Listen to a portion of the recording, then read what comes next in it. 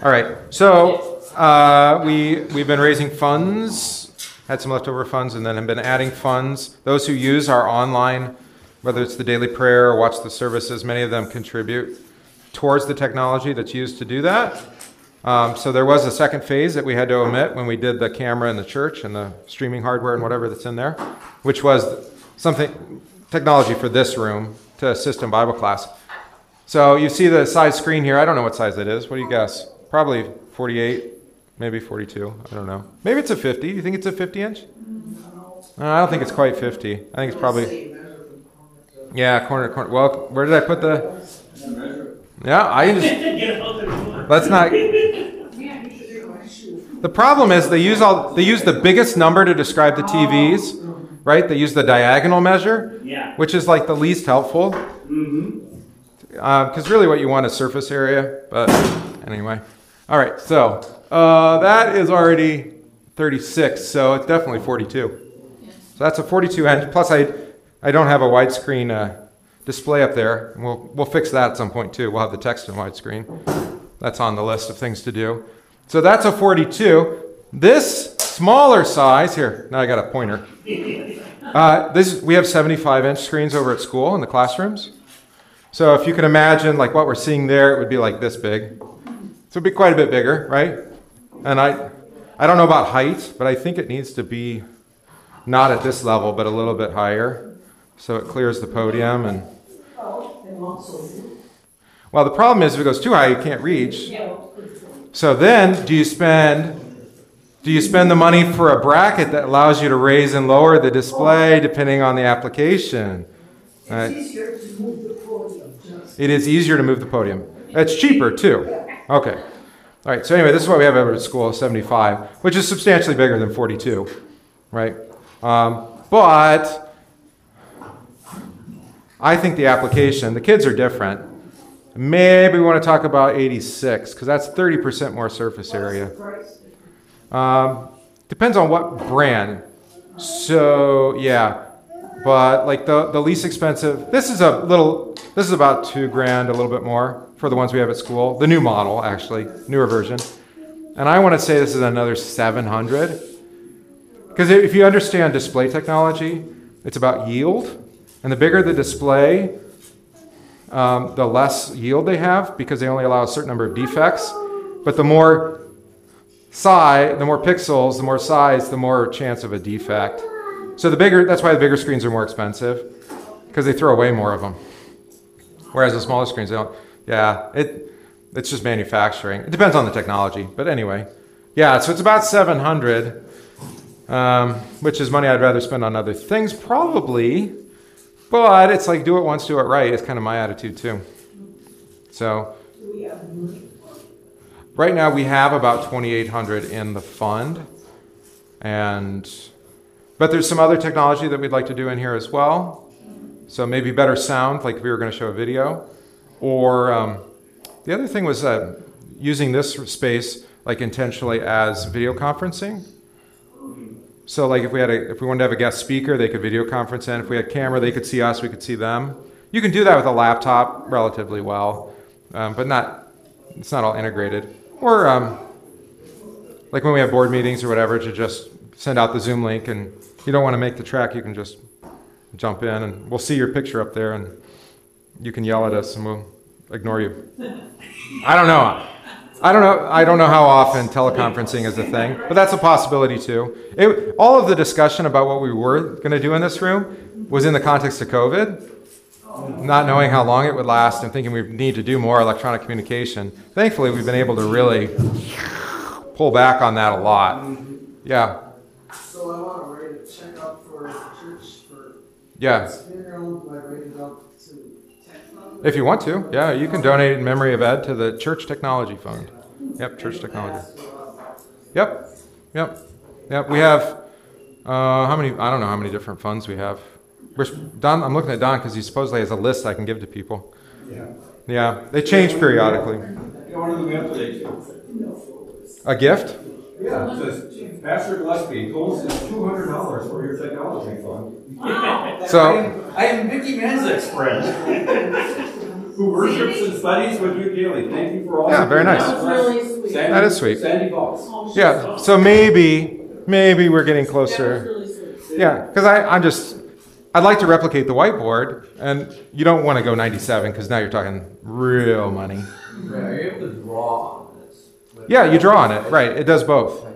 It's a screen. But the nice thing is you don't have to keep erasing it. You just create another page, and you just go to the next page and you start drawing on that one.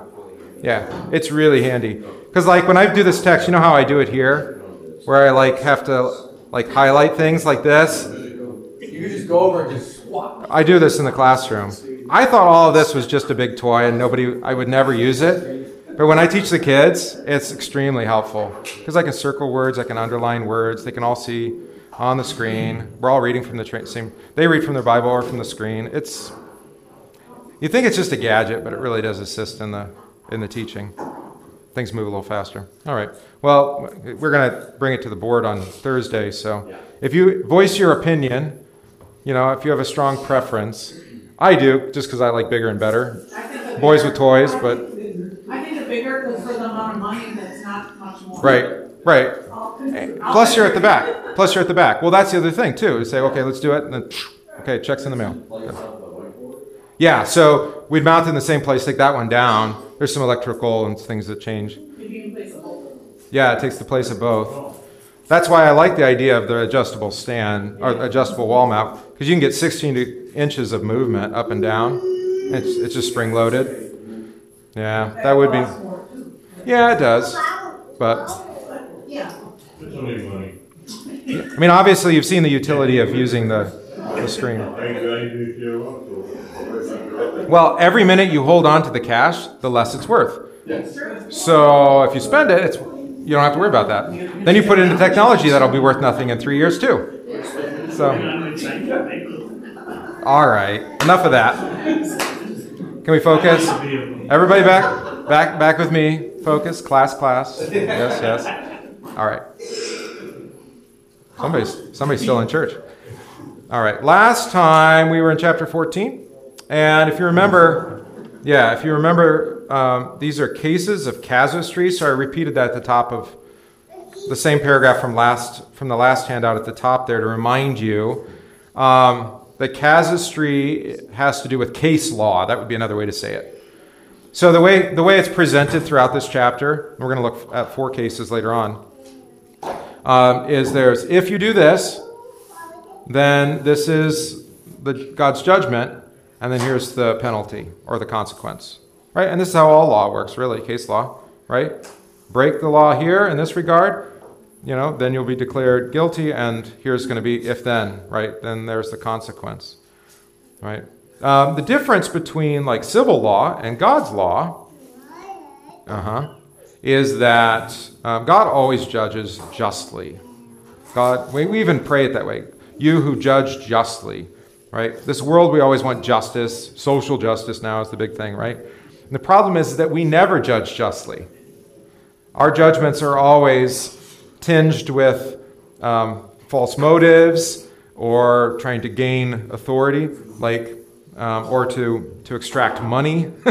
Social justice there's a huge grifting element there. Lots of people with big houses now because of social justice. Best-selling books.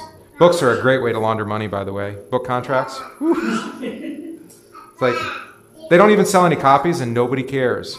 Like, wait a minute, you paid how much for that book? To that politician or to that activist? And nobody bought any? And they still got paid? Like $1 zillion? Yeah. All right.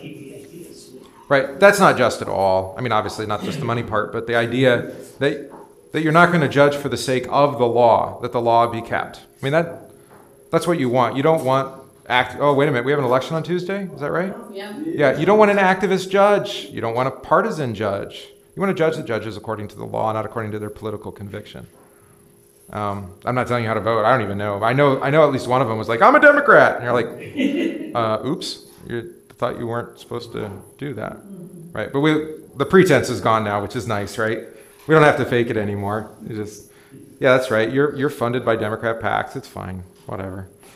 And then you just hope and pray you don't end up in a situation where you need to go before a judge that holds a very different ideological position than you about you. All right? God's not that way. He judges justly. And you can see some of these. We pointed them out last time. The book of the covenant, if then. You keep my covenant, then I will do this. Thanks be to God, he's gracious. So we violated the covenant, and so then he made a new covenant with us in Jesus, which is irrevocable, despite our sin, unlike the first covenant with Moses. Okay? And then the holiness code, which is all the do all these things, which I always ask people this question. I don't know, you've read through Leviticus? We did it for a Bible study here, right? Was that during COVID, during the lockdown? I think it was. I did it on video maybe, and then, yeah, it was a long time ago. You can go watch them. Their videos are online. Leviticus is full of gospel, but the gospel is always attached to doing the things that God has instituted. But unlike here, where the list is pretty short, right?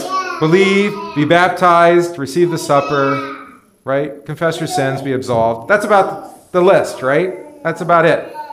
If you want God's grace and mercy, that's where he's put it, right? Now, obviously, there's a law attached to that. If you forsake the ways that God has promised to deliver his gifts, then you're forsaking the gifts, right? He says, I want to forgive you. And you say, but I don't want to forgive, or I want to get forgiveness somewhere else. They're like, well, then there's no forgiveness, right? Does that make sense? Leviticus is the same way. No.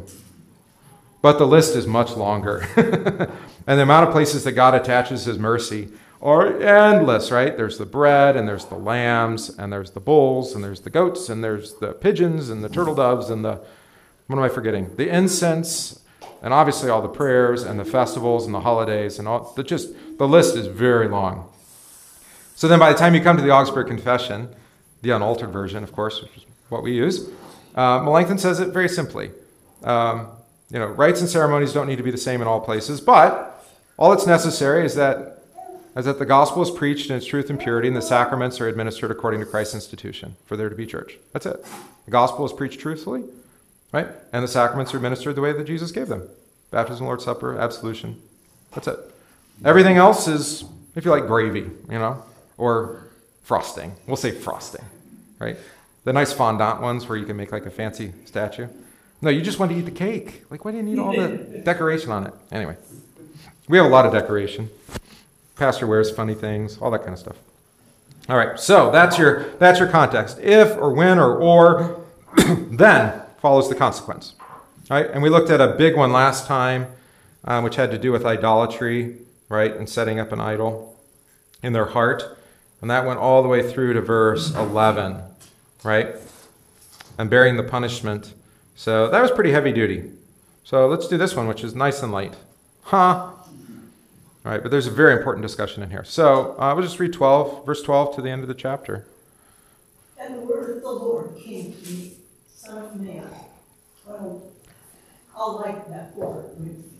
And I'll be out of the way, and it'll be big words on the screen. Well, the other thing too is I'm proposing the board that they replace the now 7-year-old computer that we bought used during COVID to replace the one that I lost because it belonged to somebody else. It doesn't matter. With a laptop that won't be restricted to this width, that will actually fill the whole screen with the words. Okay, but anyway, go ahead. Anyway, Son of man, when a land sins against me by acting faithlessly, and I stretch out my hand against it, and break its supplied bread, and send famine upon it, and cut off from it man and beast. Even if these 3 men, Noah, Dan, and Job, were in it, they would deliver but their own lives by their righteousness, declares the Lord God. If I cause wild beasts to pass through the land, and they ravage it, and it be desolate, so that no one may pass through, because the beasts, even if these 3 men were in it, as I live, declares the Lord God, they would deliver neither sons nor daughters. They alone would be delivered, but the land would be desolate. All right, let me scroll up for you. There you go. Or if I bring a sword upon that land, and say, let a sword pass through the land, and I cut off from it man and beast, while these 3 men were in it, as I live, they would deliver neither sons nor daughters, and they alone would be delivered. Or if I said, send a pestilence into the land and pour out no wrath upon it with blood. To cut off from it man and beast, even if Noah, Daniel, and Job were in it. As I live, declares the Lord God, they will deliver neither son nor daughter. They will deliver but their own lives by their righteousness. All right, so now scroll. There you go. For thus saith the Lord God, how much more when I send upon Jerusalem my poor disastrous acts of judgment, sword, famine, wild beasts, and pestilence, to cut off from it man and beast. But behold, some survivors will be left with it, sons and daughters who will be brought out. Behold, when they come out to you, and you see their ways and their deeds, you will be consoled for the disaster that I have brought on Jerusalem. For all that I have brought on it, they will console you when you see their ways and their deeds, and you shall know that I am not done without cause. All that I have done in it, declares the Lord God. All right, yeah, so that's pretty encouraging. I was going to check here. Console. Here in New King James, it's comforted. All right. And some survivors in ESV, and here it's called a remnant. So maybe I'll switch over to New King James here for the sake of looking at this. All right. So 4 different judgments. Those of you who are huge into apocalyptic literature, any of you big into apocalyptic literature? End times? All right, Vicky is. 4 what? What? 4 in Revelation. 4 of the 4 horsemen of the apocalypse. That's right. And you remember what the 4 things they brought? Oh, famine, pestilence, Death and sword. And war. oh, Yeah. The same 4 things. Different order, but that's okay. Yeah. So I just thought I'd mention that right away before we got too far along. Yeah, so this theme of judgment by these 4 categories of things, it doesn't perhaps matter so much what order they're in, because 4, is connected to the cardinal directions, right? North, south, east, and west. So usually in the Bible, 4 indicates completeness, or worldwide, if you like, right? Or full judgment, right? Yeah, exactly. So, yeah. So often you'll see groups of, where else do we see 4? 40 days in the wilderness, or 40 days of Lent, 40 years in the wilderness. There's 4 and 10. 10 also is a sign of completion, right? 40 years in the wilderness. What else am I thinking? 40 days and 40 nights with Noah and the flood, right? There's that 4 and 10 again together. I'm trying to think there's significance to numbers, and you think, you're just making that up, Pastor. Maybe, I don't know if you think that, but God indicated the significance of numbers from the beginning when he gave the week, right? With 7. Yeah. So he seems pretty concerned about numbers and using numbers to signify things, right? So 4 is a sign of completion. All right, let's go back to the beginning. So verse 12, the word of the Lord came to me again saying, and then here's interesting, Son of man, when a land sins against me by its persistent unfaithfulness. I think we talked about this, but I can't remember where it was, what chapter. That your sin desecrates the land. Do you remember this? Right? So you might say that our country has been desecrated by the blood of the aborted, for example, right? Yeah, and that it's no longer, it's a place of sacrifice. There's places in the Bible that are like this. There's a place called the Valley of Hinnom. Have you heard of this place? It's by the the brook Kidron, outside of Jerusalem. No? All right. Well, the Hebrew word for valley is gay. Not gay as in homosexual, but just G-E-H, if you prefer, gay. And if you put it all together, it's Gay Hinnom. Now, is that starting to sound like a place you've heard of? What's that? Gehenna. That's where Gehenna comes from. Gehinnom. And Gehenna is another name for hell in the New Testament, because that's the Greek of the Hebrew, Gehinnom. So when it's taken into Greek, it becomes Gehenna, a word for hell in the Bible. What happened in Gehinnom, in the Valley of Hinnom? Today it's a park, I understand. But back in the time of Josiah the king, which we read about Josiah when we looked at Huldah the prophetess, you remember that 2 weeks ago maybe? All right. Josiah was bringing about reforms. He was the first king since Solomon to go through.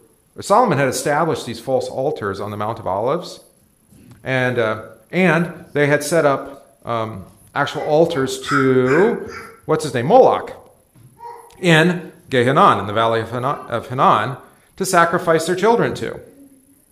So it was the valley of they would sacrifice their children to this false god there. Plus the Mount of Olives overlooks it, which had altars to Ashtoreth and Baal on it, which Solomon set up for his false believing wives.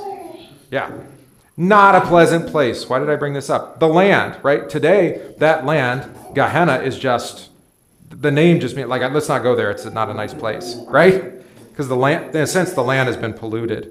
There are other lands that have been set apart that you just can't, that God has set apart. Don't live there. Jericho was that way. Remember? Yeah. Obviously, Sodom and Gomorrah. Yeah, both of those cities. And then maybe like the Dead Sea or the Salt Sea might be an example of a place that had received God's judgment connected to Sodom, perhaps, right? And that's the reason why it's like life can't survive. Well, the life that survives in a heavily salted lake is interesting, right? It's like extraterrestrial life, basically. It doesn't belong there. All right. So a land sins, right? Now here, the land could be Israel, right? Because Israel could be the people, or it could be the land, or it could be specifically Jerusalem. Jerusalem comes up later in the reading. So, right. But there is this interesting idea that we can tease this out, that our sin pollutes the place we live. I suppose we have some ancestral memory of this. Haunted houses, a big example, right? Nine Inch Nails' Downward Spiral was recorded at, do you know, a house that he bought just for that purpose. It was the Manson murder house. Yeah. And there, there's like a memory, like it's attached to the place of the murders that happened there. Isn't that weird? Because of the evil? Maybe. Or maybe it's just you impart that meaning to it with your imagination. Or maybe it's both. I mean, I've done exorcisms of homes. I've seen weird things. I don't know. Maybe. So just put God's word on it, pray against and cast it out. Yeah. Word of God in prayer. So this is the land. We'll find out what land that is as we go. But here they're being judged for their persistent unfaithfulness. How did we say it in the other reading? In the New King James?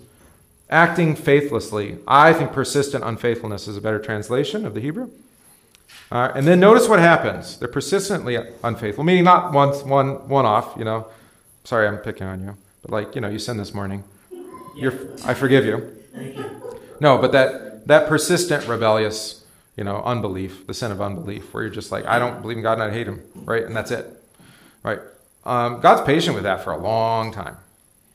You think a couple hundred years of unbelieving kings with a few exceptions, right? God was persistently patient, but they were persistently unfaithful. Then he puts his hand against them. All right, now that expression should sound familiar to those of you who watch or listen to the daily prayer or do it at home. The hand, when God's hand is upon who? Who have we been hearing about? One of the expressions was the finger, but then there was, with Moses and the Exodus with Pharaoh. And then and you'll hear about the hand too. Yeah, it's the hand with Pharaoh in the judgment.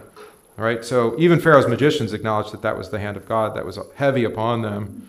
Right, you don't want God's hand, left hand, heavily upon you. You want the right hand of blessing, not the left hand of judgment, if you want to use that expression. All right, so his hand's going to be against them. And I know this bothers us. It's like, God, I thought God was gracious and merciful and kind and, and all of that. And yes, he is, right? But here, this is the persistently unfaithful. He keeps graciously calling them, and they keep consistently saying, we don't want anything to do with you, right? Then there's ultimately a judgment. And whether this is short term with the destruction of Jerusalem, right, which is coming.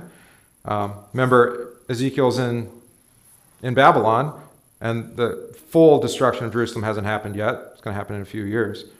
There's about 5, what do we say? 5. This one's not dated, but we're somewhere around 592 to 590 BC, and the destruction of Jerusalem's in 587. All numbers you should remember. I don't know. I just say it enough times, eventually it sticks. Then God lays his hand against them. You'll see this with the destruction of Jerusalem. Also in the destruction of Jerusalem that happens after Jesus ascends into heaven in AD 70. Josephus and Eusebius both record for us what happens in Jerusalem.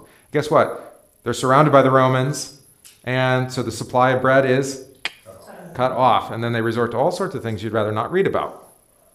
But I like to tell you on Trinity 10 every year about them. Since Jesus talks about them, he prophetically speaks of that destruction. Yeah. And then send famine because the bread's cut off man and beast from it. All right. And then there's this really important point, and this is what we want to dwell on today, because he makes it a few times. So Ezekiel really, I would say God actually through Ezekiel wants you to catch on to this. Even if these three men, and these are notable people, right? Noah, Daniel, and Job were in it, they would deliver only themselves. All right? By their righteousness, says the Lord God. All right? So what's really important here is the righteousness of faith, which these men are described as, what did I say on the sheet? They are described as faith, found favor in the eyes of Yahweh, blameless and upright, righteous and blameless. These are the ways the Bible talks about, especially Job and Noah, right? That Noah found favor in the eyes of God, meaning God granted him faith for righteousness' sake, right? Faith in the Messiah. It only saves Noah. It only saves Job. The faith that's given to them individually only saves them. That doesn't mean that there isn't a bigger faith, right? But then there's the necessity of personal belief, right?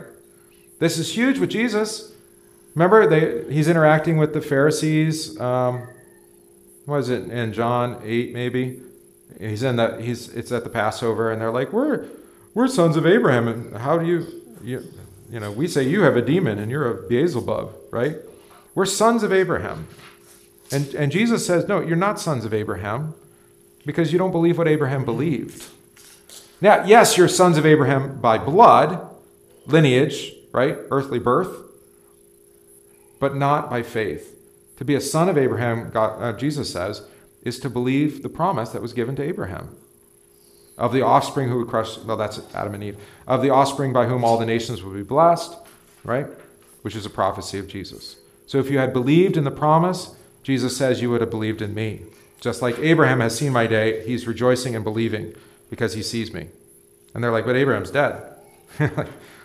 Actually not. He's in the resurrection. Sorry.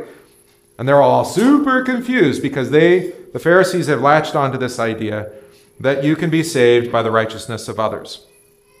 So just by being joined to other people who are righteous, you too might be saved. Maybe. All right? So by virtue of birth. So, this would be like me. You come in on Sunday and say, Pastor, don't talk about my sin because I'm a son of Sherman Center. And I've been a member of Sherman Center my whole life. And my grandparents and my great-grandparents before them were members of Sherman Center. And you don't tell me that I'm a sinner because I'm saved on account of them. Sounds kind of silly, right? Except this is exactly what the Roman Catholic Church taught at the time of the Reformation and was canonized at the Council of Trent. It's still the official doctrine, even though most Roman Catholics don't actually believe it, I think. But it's still the official teaching of the church, which is that the godly, the saintly, the people... Dennis, I'm going to pick on you. Dennis has so much righteousness. He does so much good, which is true, right? And it overflows. And there's like consign and condign righteousness. I don't remember the words.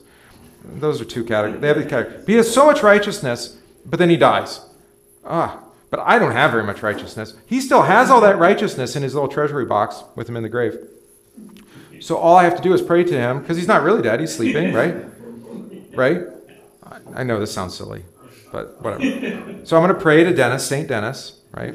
And say, Dennis, show some favor upon me so that I don't have to spend as much time in purgatory, another thing we invented. Yeah. Right. That's what I'm just describing. Yes, exactly. Right. And the Jews had the same view.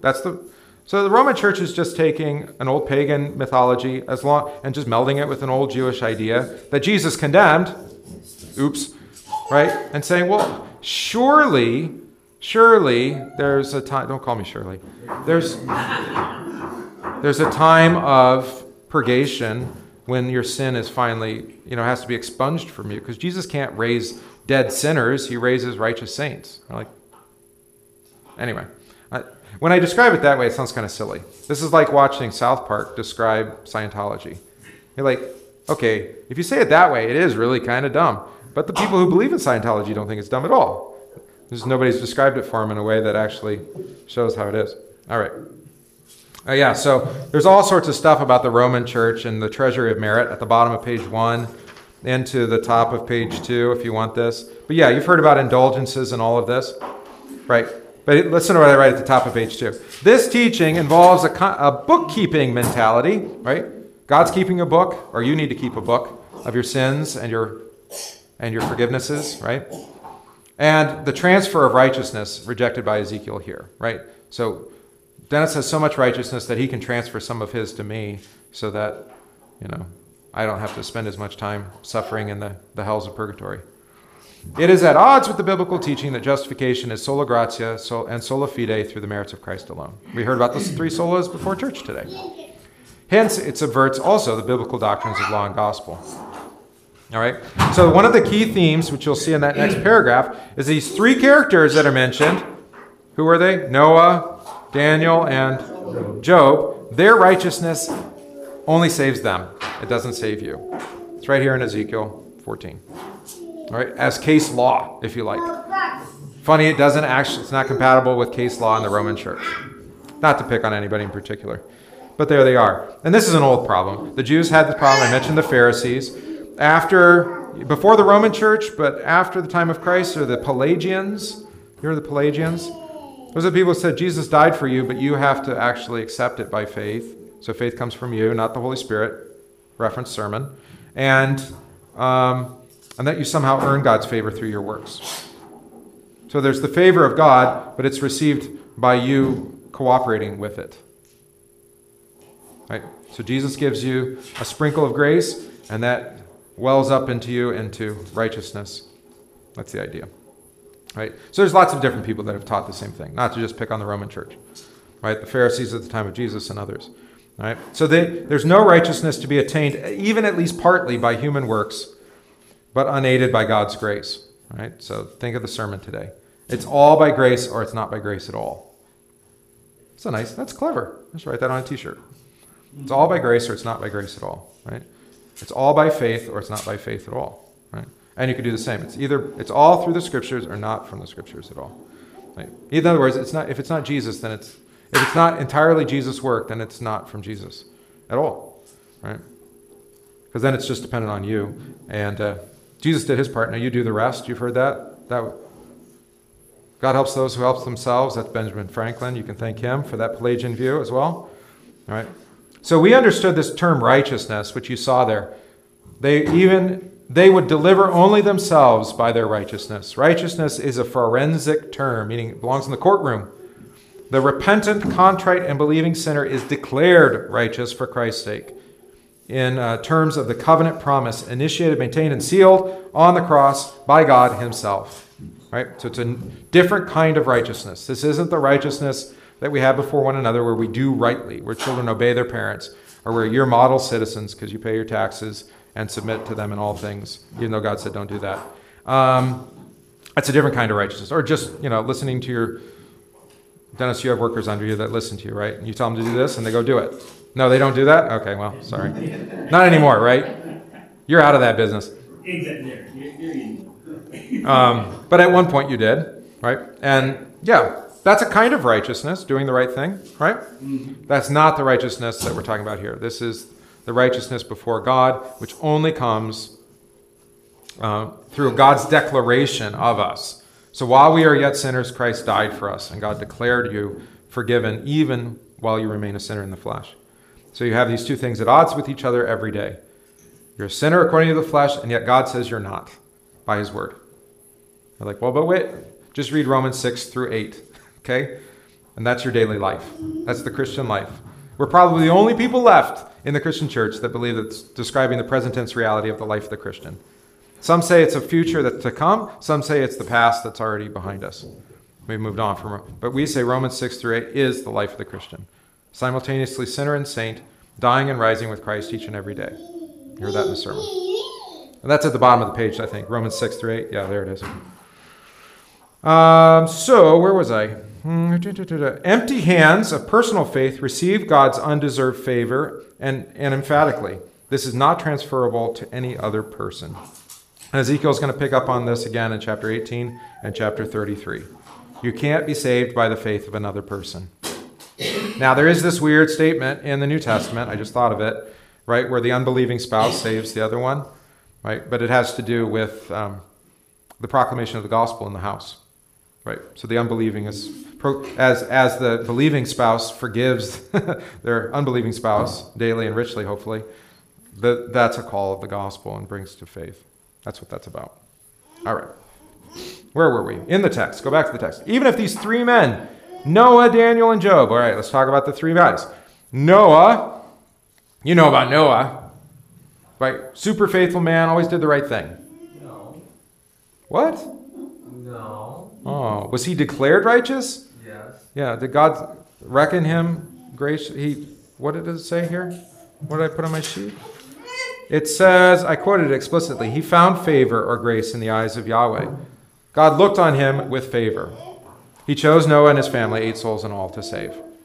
And as we look in the life of Noah, not the most save-worthy person. First thing he does when he gets off the boat is plant a vineyard, get drunk, and pass out naked. That's the first thing recorded. I don't know how long it took for the vineyard to grow and whatever, but that's a pretty good example of Wisconsin life. No.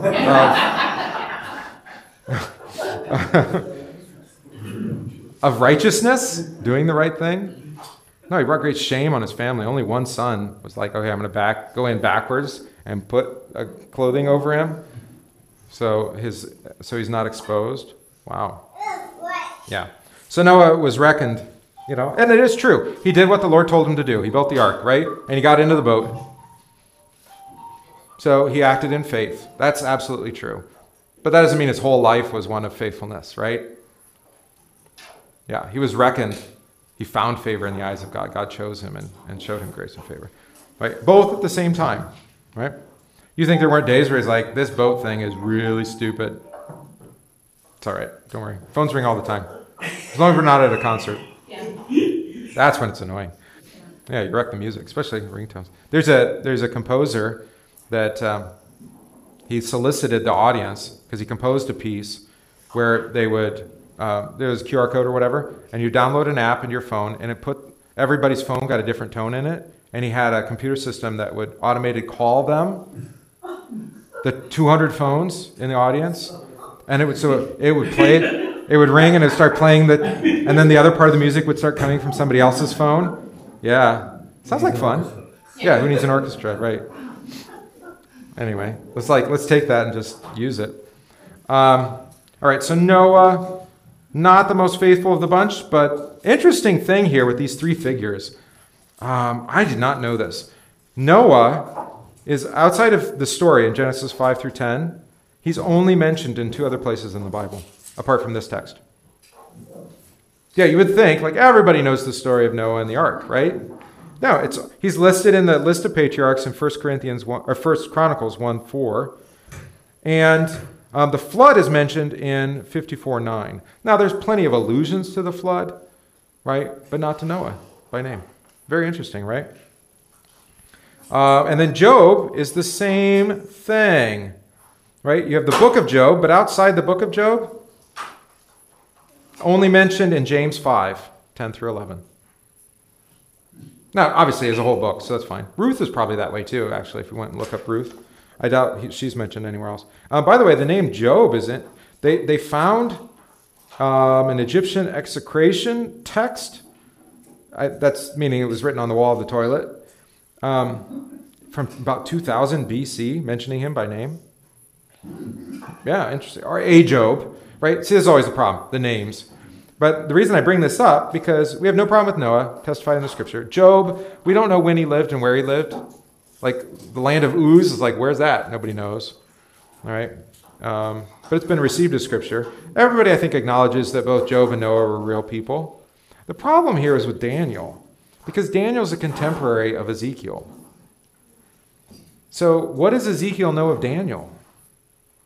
They don't refer to each other. Maybe one thing that would be helpful, I didn't put it on the sheet, is what does Daniel mean? Daniel. Oh, El, you know what El, short for Elohim, God, right? Daniel, man of God. His name just means man of God. Well, you know, who's a man? Don's a man of God, right? Yeah, we call you men of God, right? I mean, this is so we could call you Daniel, right? Yeah. So it seems to be pretty common in that kind of sense. So which man of God is this? Is it the prophet? You know, probably not, because like I said, they're contemporary. They're in different parts of Babylon, but you know, because Daniel was in the king's court and Ezekiel is down by the river with all the old guys. And they overlap, but they're not. Yeah, they're prophesying from the same place. So I don't know if it's really the historic Daniel. There's a lot of people that talk about this, and that's also 6th century, by the way. Daniel, he's later. I mean, he's not later. He's about the same time, but he's later in the 6th century. There are other books that mention the Daniel, 1st Enoch and Jubilees, but those come after the time of Ezekiel. But here's a fun little story, which I put here. A discovery in 1929, this is the bottom of page 1, of the Canaanite mythological texts. They found a whole bunch of these in Ugaritic. Any of you know how to read Ugaritic? All right, so if you read ancient Mesopotamian, if you want to get involved in ancient Mesopotamian, like archaeology or whatever, you have to learn Ugaritic. A lot of it's written in Ugaritic. It's symbolical, kind of like the hieroglyphs in Egypt. So it's that kind of language. Anyway, including the Akhwat epoch. Everybody's read that. It starts out with a king named Daniel. Funny that, right? This is about 2000 BC as well, same time as Job. And begins with the tale of this king named Daniel. But the king doesn't sound like a faithful king at all. So this guy's being commended for his righteousness, not the king in the Ugaritic text. But anyway, the point is this name has been around for a long time, Daniel. It's not just the guy in the 6th century. Does that follow? I'm just pointing out that there's somebody from 1400 years before that was called Daniel. And there's other variations, and there's other people. So what I'm suggesting to you maybe is that this Daniel is a figure more like Melchizedek, who we don't know where he came from and where he went, and he just kind of appears and then he disappears in Genesis, but who's commended because he's the king of righteousness. That's what his name means. Melchizedek, Zedek is righteousness. And he's from Salem, the city of peace, which later becomes Jerusalem, right? The city of peace. And he just appears and he disappears. Ends up being in Hebrews, when we studied Hebrews, you remember this, Hebrews used Psalm 110 verse 4 as like one of its, that seems to be the sermon text that he's preaching on. And he does 3 chapters on Melchizedek, being a picture of Christ and Christ's righteousness. And his city is the holy city, Jerusalem. And he comes with righteousness and peace for his people. And maybe this Daniel is like the epitome of a man of God, right? A righteous man. Good enough? Maybe it's the other Daniel too. Maybe it's the real guy. I don't know.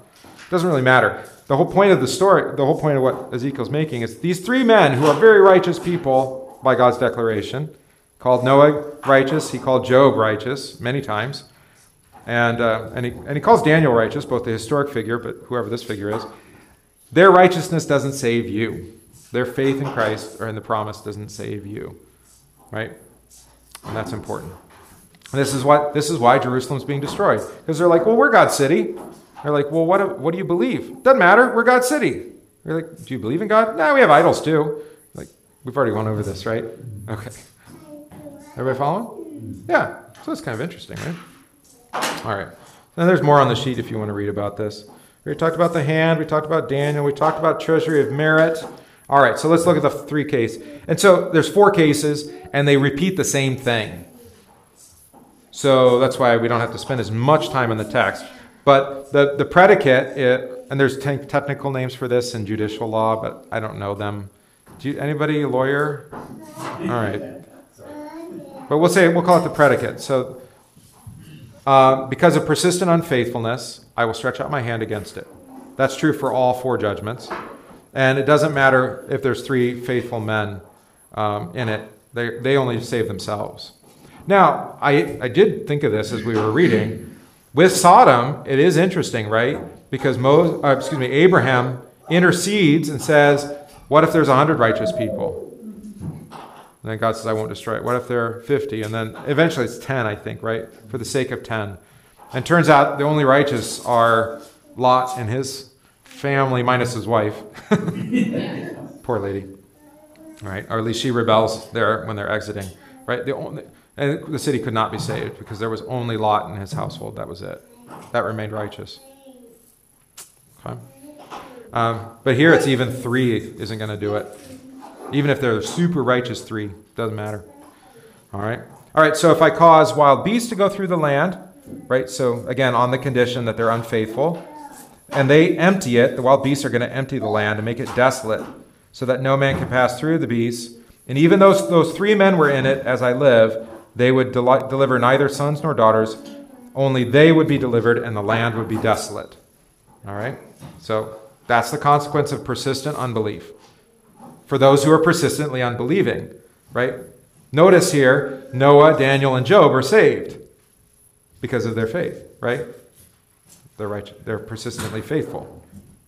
All right.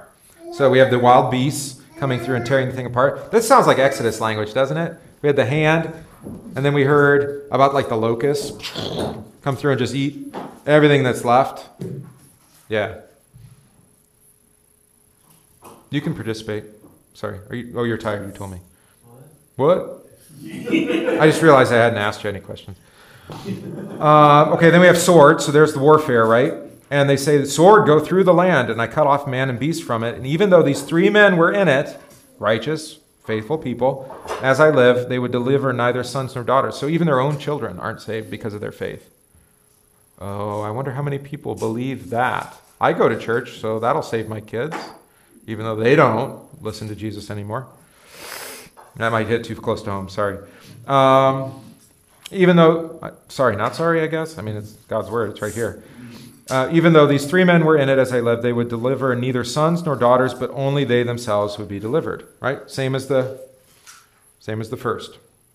All right? And then pestilence. Pestilence is disease usually, right? Yeah, so I send my COVID into the land and pour out my... No, COVID's not a good example.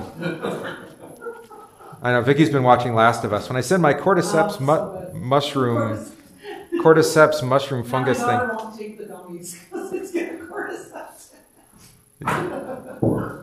I'm sure that's why I'm allergic to Pastor it. Riley's gummies that Oh, yeah, you yeah. recommended? Yeah.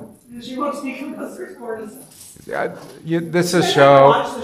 It's based on a video game, and the mushrooms mutate to the point where they infect people and then turn them into zombies. It's just another zombie show. But it's the mushrooms that do it. Which actually these mushrooms do with like crickets. And they turn the crickets like automatically move. And cordyceps can't communicate with each other. Yeah. Which, The Last of Us. The Last of Us. It's on HBO. All right. Mike, do you like zombie stuff? Yeah, if you like zombie stuff, it's kind of fun for zombie. If you're, Oh. yeah. Well, Walking Dead's a better example because that literally was a pestilence. It was a disease. Right. Yeah. And pour out my fury on it in blood. Some people say blood is another judgment, but the blood either belongs to the pestilence or to the sword, is what I would argue. And cut off it from man and beast, even though Noah, Daniel, and Job are there. Were in it, I should say, as I live. They would deliver neither son nor daughter. They would deliver only themselves by their righteousness. And remember, righteousness is being declared righteous for the sake of Christ. And you say, well, Christ isn't born yet. Yeah, okay, it's fine. Being declared righteousness for the sake of faith in the promise given to Abraham. Same thing. All right, good. And so now that's 4, right? What were the 4? Famine, wild beasts, warfare, and pestilence. Which is interesting because I heard a person who talks about world events say that those three always go together: war, famine, and pestilence. War, famine, and disease. Not always in the same order, but always, if there's war, there'll be disease and famine. If there's famine, there'll be disease and war. If there's disease, there'll be war and famine. All right. But they always leave out the wild beasts. Which is probably an ancient world problem more than it is a modern world. Because we can dominate wild beasts. You know, we have AK-47s or something. Yeah. Or rocket launcher. Here comes the rhino. Right. No problem. No wild beasts are going to devour us. Yeah. All right. So those are the four. And always the same, right? Same context. Because of persistent unfaithfulness, not saved by their own righteousness. All right. So here's the conclusion. For thus says the Lord God, how much more shall it be? All right, so now we've had the four judgments, and now he's saying it's actually going to be worse. All right, worse than that, judgment upon the land, whatever land that was, doesn't matter, right, is the judgment when I send my four severe judgments on Jerusalem. All right, so now the land is particularly named, the place, Jerusalem. The sword and famine and wild beasts and pestilence. And you say, well, Ezekiel, why'd you get them in the wrong order? It doesn't matter, right? It's those four things. You know, complete destruction. To cut off man and beast from it. All right? So that's going to be worse than what you thought was coming. Yet, behold, and this we need to talk about, there shall be left in it a remnant who will be brought out, both sons and daughters. Surely they will come out to you, and you will see their ways and their doings. All right, now this is an important remnant, because every time we talked about remnant to this point, chapter 5, chapter 8, chapter 9, the remnant has been faithful and they've been saved. This is a different kind of remnant. This is the remnant when the the king comes through and destroys you, and they save a couple to go and tell everybody else what happened. Right? So these are the sons and daughters that are saved in order to testify to what God had done. Otherwise, nobody would know that it was God. So dramatic. You know, when you're two. Joy and sorrow. In one breath. Yep. All right, so this is the remnant that will come out to you, and you will see their ways and their doings, which aren't faithful. So you'll look at them and you're like, oh, that's why God did that to Jerusalem. Now we can see. All right? It's that remnant. It's a different kind. Then you will be comforted concerning the disaster that I brought upon Jerusalem, all that I have brought upon it. I don't know how that consoles you or comforts you. Right? And they will comfort you when you see their ways and their doings, and you shall know that I have done nothing without cause, that I have done in it, says the Lord God. So that it's a kind of strange consolation or comfort here. You're like, wow, God was really vicious in his destruction of Jerusalem. And then you meet the kids, and you're like, oh, I get it now. God was just. Because, I mean, there is a kind of, it can create a kind of rebellion against God when you look at the things that happen, and you're like, I don't understand why he did this. Like, why did he do that? They didn't deserve any of that. And then you meet the kids, and you're like, oh, I get it now, right? I mean, that's the idea. Right? And at least you can say God was just in his judgment. Right? Now, that's still not very encouraging, because Jerusalem's destroyed by wild beasts, pestilence is plague, war, and sword, right? Did I already do war? Famine. All right. You need to memorize the four signs of the apocalypse, if you would. That'd be really useful. All right, but we need some gospel to end on. All right. Oh, I did give you some more stuff here about the unspiritual remnant. Ezekiel's not the only one who says that. This is the second to last paragraph. They are not saved, but will be left. This is similar to the prophet's destruction, that Israel would be like, quote, this is from Isaiah, gleanings, like what is knocked down from an olive tree, 2 or 3 berries on the top of the bough.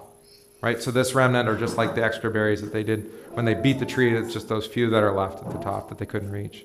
Or Amos, as the shepherd saves part of the carcass from the mouth of the lion, 2 legs or a piece of an ear. That's real pleasant, right? Israel is like the carcass, and the shepherd saves a few just to say, look, this is what happens if you don't stay with the shepherd. And turn out like, and you just show the ear with the tag in it. That's all that's left of them. We talked about the hyenas and the jackals, didn't we? And the foxes. Yeah. All right, last paragraph. Okay. Gospel. They will know that Yahweh has not acted without cause. His judgments are fully in accord with his very being and revealed character. This is what Job confesses, which is why it's helpful he's mentioned. He's like, the Lord gives, the Lord takes away. Blessed be the name of the Lord. We say that at funerals, right? Which means we don't understand what's going on here, but we know that the Lord does what is good for us. Blessed be his name, whether it's our time or not, all right? Specifically, Yahweh's cause is to teach that the death of the nation of Israel, using the exile, is necessary. Here's death and resurrection language, so that true repentance would be aroused in the survivors, and a genuine Israel, not an Israel by birth or blood, but by faith, could be resurrected. So, like I said, we have to slug through a lot of chapters here before you get to the promise fulfilled in Ezekiel 37. That's the Valley of Dry Bones. Famous chapter, right? Yeah. All right, the resurrection of the dead. And that's really important in Ezekiel. You just have to keep that in mind as we're reading here. The theology of the cross requires death with Christ and sin to participate in Christ's resurrection. All right? Death with Christ and to sin. Sometimes the spell check tells me to get rid of something, and it's like, no, that actually doesn't make sense then. All right? And that's the constant melody of all Scripture. Law and gospel, death and resurrection. I've said it this way. It's the only story in the Bible is dying and rising with Christ. That's it. You see it over and over. The flood is a type of death and resurrection. Job's life is death and resurrection. Literally, right? I mean, that's the only thing that's not taken from him is his life. Everything else is taken and then restored at the end, right? Right? He marries, he has children. And, does he marry the same wife? I don't remember the end of Job. Did she die? Yeah, she was terrible. She said all sorts of ugly things. I wouldn't marry her. I'd be like, we're done. And then, she abandoned him, basically. What were we saying? Oh, but maybe he's faithful, though, so he would come back to her.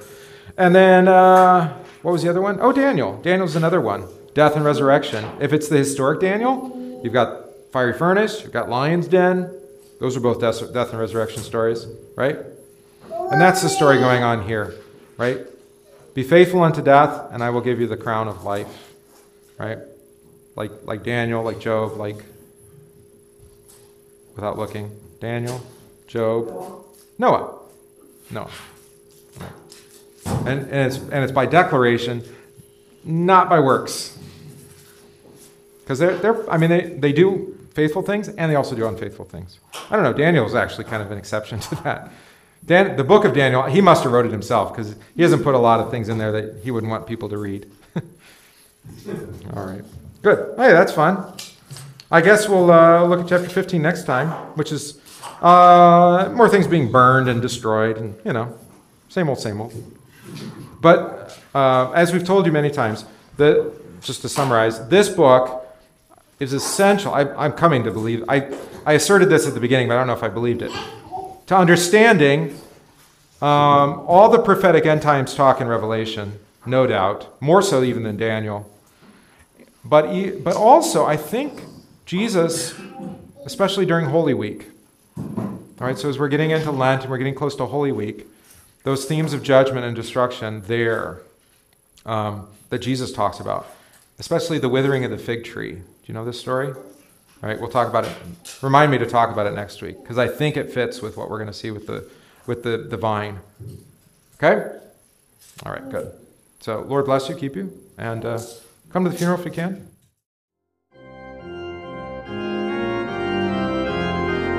We thank you for listening to this podcast from St. John Evangelical Lutheran Church Sermon Center in Random Lake, Wisconsin. If this podcast is of benefit to you, please consider supporting the work of St. John by visiting stjohnrandomlake.org. That's stjohnrandomlake.org/support and give today.